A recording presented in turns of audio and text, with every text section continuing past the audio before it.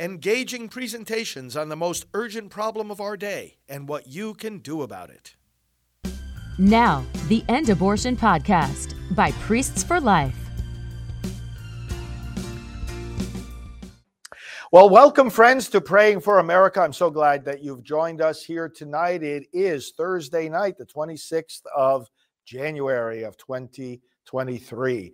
We have had a fantastic day. I went to Washington yesterday. I want to tell you about that tonight. I want to play you a clip from where I was at the congressional reception last night. I'll tell you all about it.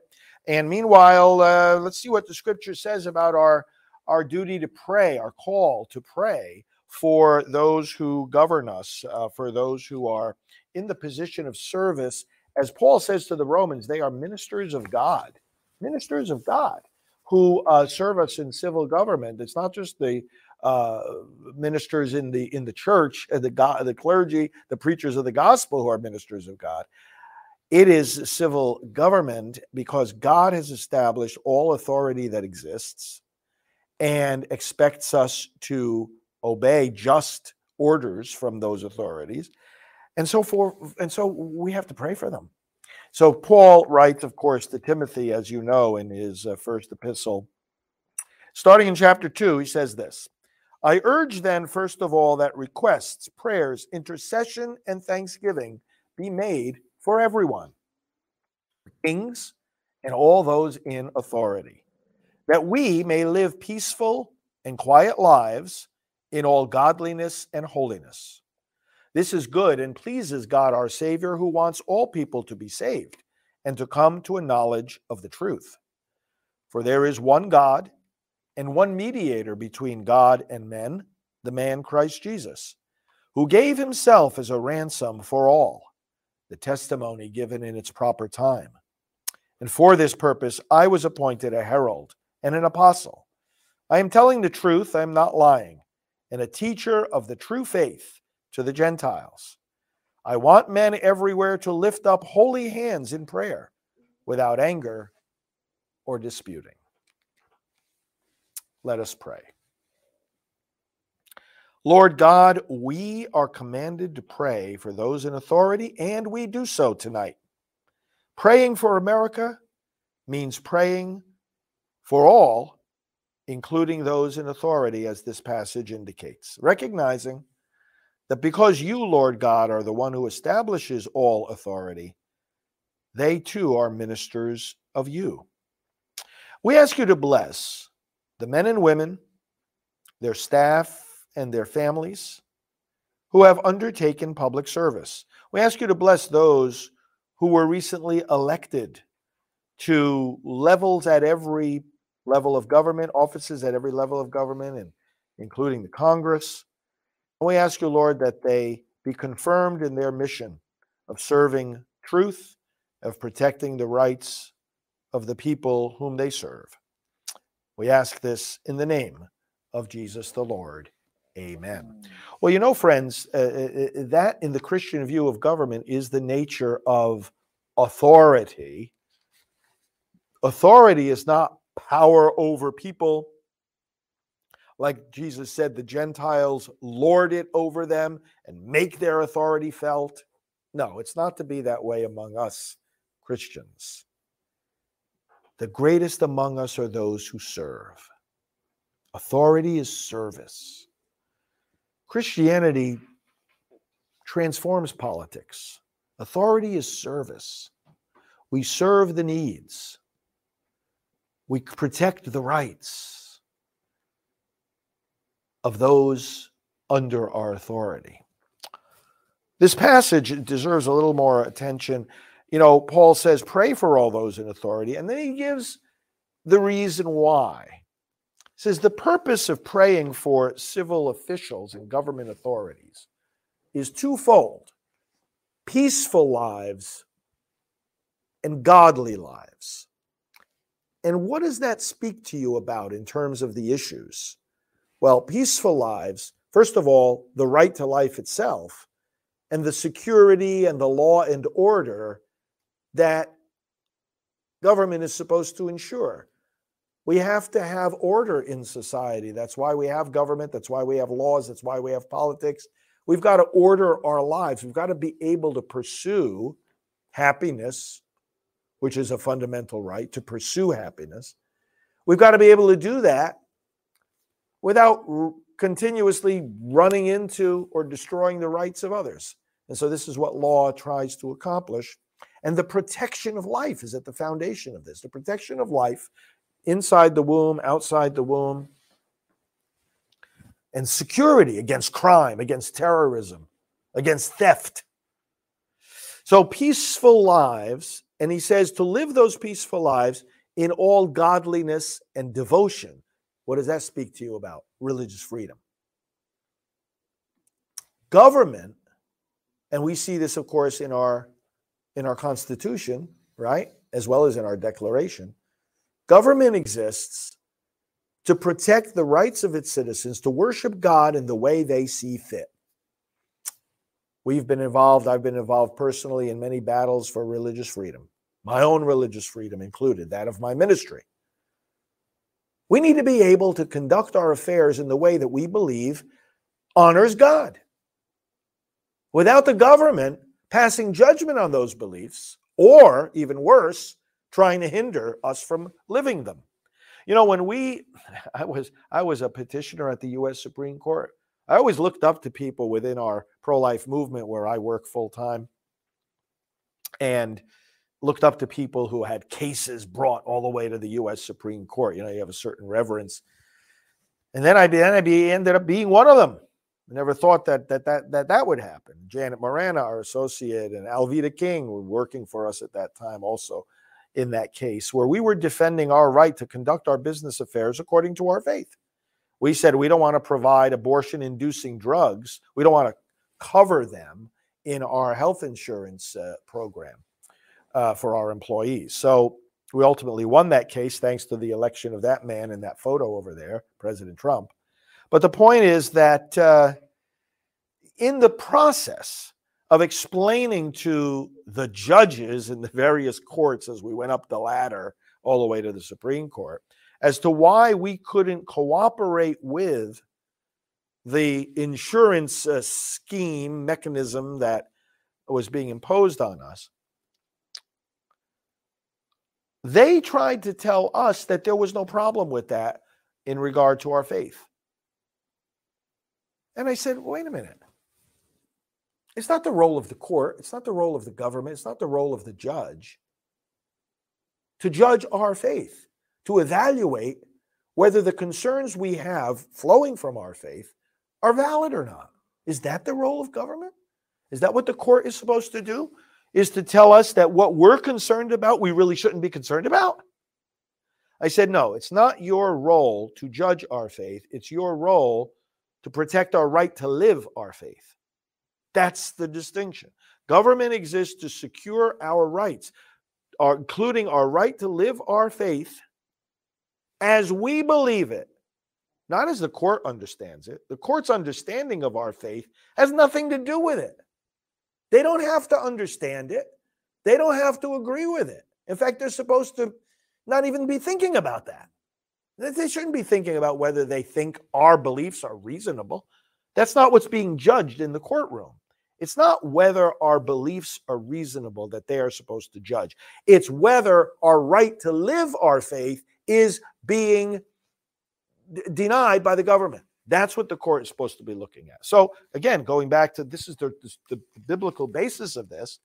Paul says, pray for all those in authority that we might live our lives in all godliness and holiness. What godliness and holiness are is not determined by the government. What godliness and holiness are what the believer decides to believe. Now, in the realm of that belief, the role of government.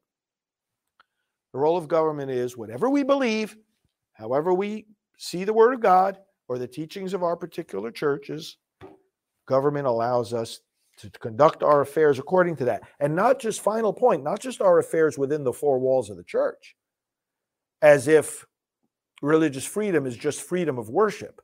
No, it's freedom of conscience. It's freedom to apply our faith, not just when we're in church, but when we're outside of church. Not just in the church, but in the workplace and in the home and at the amusement park and in the doctor's office, to apply our faith. Jesus is Lord of all of our life, not just part of it. He's Lord of all our actions and decisions. Not half of them, not 90% of them, not 99.9%. He is Lord of all. And we have the right to live that way. Well, last night, I was with some people who believe this very same thing. They were new members of the House, new members of the Senate, and also existing members. In fact, our friend Congressman Chris Smith, great friend of the pro-life movement, has been in Congress for 43 years. And I was with him. I was with newly elected Senator Ted Budd, North Carolina. I was with Senator Jim Langford from Oklahoma.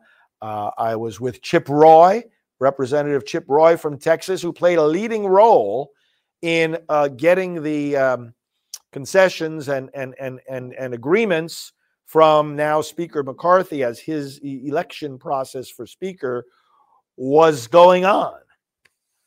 Chip Roy.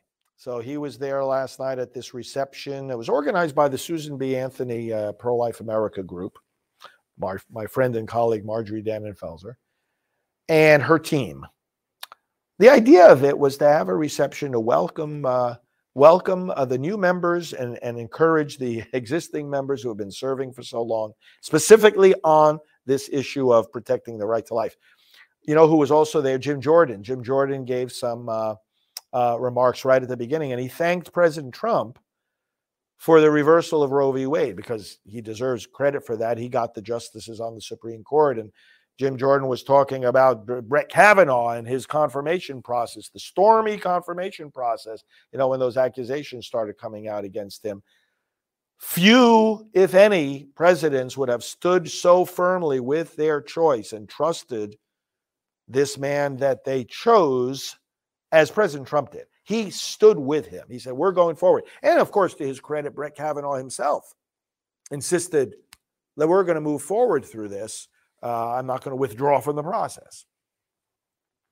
Because then that just, in effect, gives permission to anybody to just interfere with the process by things that they're going to say. So we had a great collection of people there last night. I want to show you, actually, I said a prayer for them. We heard speeches. Steve Scalise, the new House Majority Leader, was there. And I'll talk about some of the things that they discussed in just a moment. But first, I want to share with you the prayer that I offered at the conclusion of last night's gathering. And I had everyone sing and pray with me as you see this prayer, and sing with me as you see this song. Let's put into practice right now, right this very moment, the instruction that Paul gives to Timothy. Let's pray for those in elected office. And let me show you the clip now. I'm going to ask Father Pagone to say a quick prayer, a quick blessing over everyone who was here, everyone who is here, and everyone in the pro-life movement. Just a brief prayer. Thank you, Father. Marjorie, thank you so much. It's always good to collaborate with you. It's always good, brothers and sisters, to collaborate with all of you in this great movement, and with all our members in the House and in the Senate. I want to say a little prayer, and then I don't know if this has ever been done at this gathering, but I want us to sing "The Spirit of the Living God Fall Afresh on Them," for our new members, for our existing members, that they get the strength, the courage, the wisdom to do what needs to be done. So let's pray. Father, you are the Lord of life. You are the author of freedom. You are the ruler of every nation, including this blessed nation of the United States of America. And we are blessed, Lord, because you have placed us amidst this battle between good and evil, this battle between life and death, between truth and falsehood. Yes, Lord God, a battle between common sense and insanity. Lord God, bless us at this moment as we walk through the insanity that surrounds us and lead people back to truth. Lord God, we've reached the stage where we can't even say a man is a man or a woman is a woman. And maybe that's because for 50 years we've been saying a baby's not a baby. Bless us, Lord, with the courage, with the clarity, with the strength, with the perseverance to cut through the darkness and bear witness to your kingdom of light and life. And now we pray a blessing, Lord, over all those who through your providence and by your will are serving in the United States House and in the United States Senate and are on the side of life. And Lord, we pray now that you send your Holy Spirit to them, to their staff, to their families, and enable them to be victorious and effective laborers for life. And let's sing this together.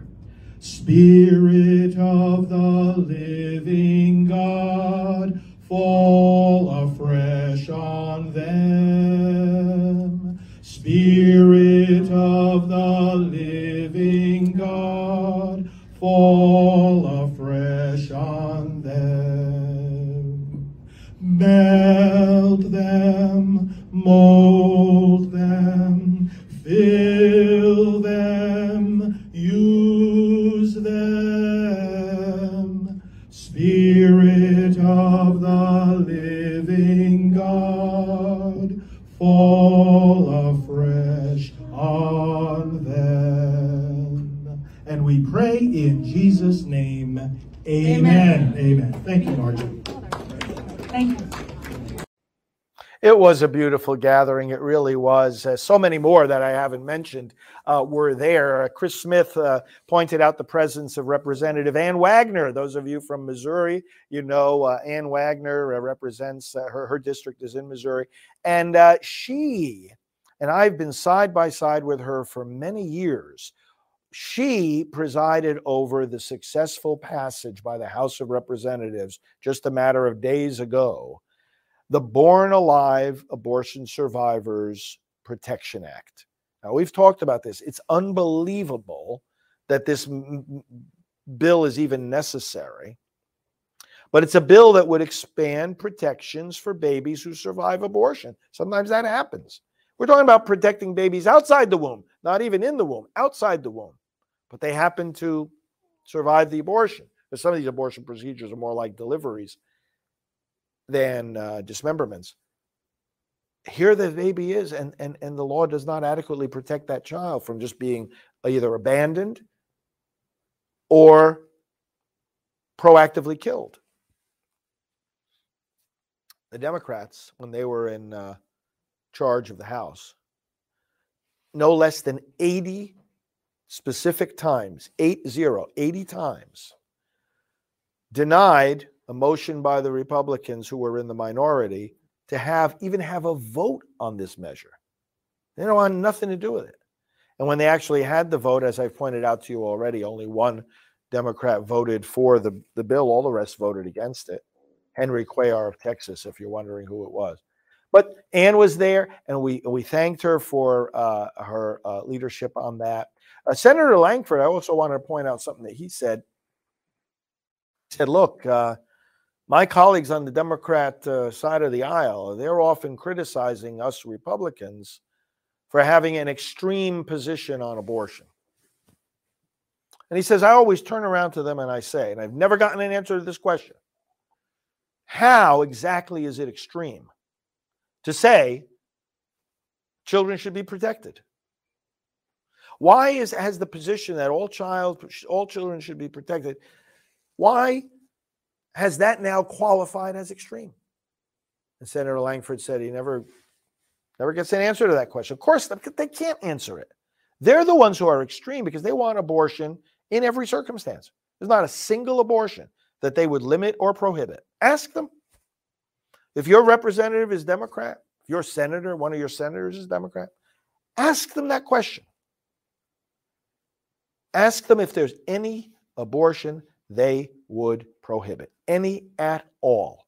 They won't be able to identify it, friends, because there isn't any that they would limit. That's the extreme position, because most of the American people don't want late-term abortion. Most of the American people, for example, want limits on when and how an abortion could be performed. For example, if it's a minor, what happens if it's a minor asking for an abortion? Should her parents be involved? Should they? Should they at least be notified, if not required to give their consent before the procedure happens? Most of the Americans say yes. In fact, most of the states have a requirement like that. And yet the Democrats want to wipe it away. This is insanity. Like I said in the prayer, this is a battle between common sense and insanity. So anyway, I just wanted to share with you a little bit about what I was doing last night up there in Washington, D.C. My associate, Janet Morana, our executive director, was with me. And we encouraged these men and women, and they encouraged us. Those who are serving in Congress, it's not an easy job. And those who are in the Senate have an even more difficult job because they're not in the majority. They should have gotten the majority in this last election, but they're not in the majority. And yet they're pressing the pro-life legislation that comes to them from the House. This Born Alive bill has been now brought from the House to the Senate. And they're pressing for votes on these measures. Even if they don't end up passing, it's important to have the debate and to get people on the record, get these Democrats on the record for being so, again, extreme on the matter of abortion. Let's pray together. Father, we again invoke your spirit upon our nation and upon our elected officials at every level of government, O Lord, at every level. Enable us, your people, to be in communication with our elected representatives, not just to put them on autopilot. Governing is not autopilot. They need our input, just like they need our vote to get elected. They need our input to govern. Lord, let us be making those phone calls, writing those letters, setting up those appointments, visiting their district office, visiting their office in Washington. And Lord, while we're at it, not only to be interacting with our federal lawmakers, but with our state lawmakers too. Let us know their names. Let us exercise our responsibility to communicate with them, know their positions on the issues, and let them know ours. Let us visit with them. Let us encourage them. Let us promote support for good initiatives that they undertake by informing our fellow citizens, our fellow voters about what those initiatives are and urging them to contact them as well. Lord, this is how our system works. We ask that you breathe new life, new health into our system of self-governance, because these individuals, Lord, are not only ministers of you, but they work for us, not the other way around. And because of that, Lord, we can't just leave to them the ideas of what laws they're going to support. We can't sit back and say, oh, let's see what laws our legislators are going to work for next. No, they need to be taking the cue from us, not the other way around. We need to be telling them what kind of laws we want and then pressing them to act. Bring about that pressing, bring about that acting, bring about those results for the securing of our rights, starting with life. And now for all this and for all the intentions that all our brothers and sisters are expressing in the comments or holding in their hearts, we pray as Jesus taught us. Our Father, who art in heaven, hallowed be thy name. Thy kingdom come. Thy will be done on earth as it is in heaven. Give us this day our daily bread, and forgive us our trespasses, as we forgive those who trespass against us. And lead us not into temptation, but deliver us from evil. For thine is the kingdom, and the power, and the glory, forever and ever. Amen.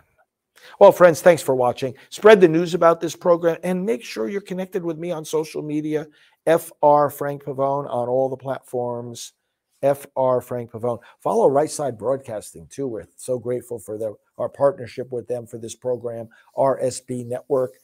And friends, join us again tomorrow night. God bless you. This has been the End Abortion Podcast. To learn more, to help end abortion, and to connect with us on social media, visit endabortion.net.